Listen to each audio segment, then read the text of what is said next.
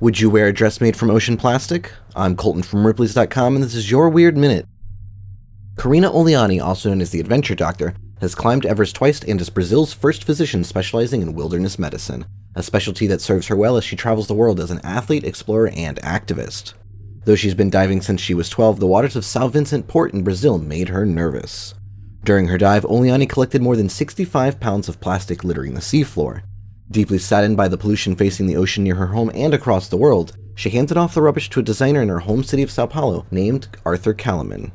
He faced an overwhelming challenge to make this disgusting assortment of materials into something beautiful for Oliani, eventually producing a set of dresses. Oliani hopes her photo series will raise awareness about the worldwide epidemic of plastic in our oceans. An estimated 70% of plastic used by people ends up in the sea, leading to pollution that affects birds, marine mammals, fish, and even humans. To see Oliani's underwater photos showcasing these ocean plastic dresses, head to Ripley's.com. Rate the Weird Minute if you haven't already, and tune in tomorrow for another Minute of Odd.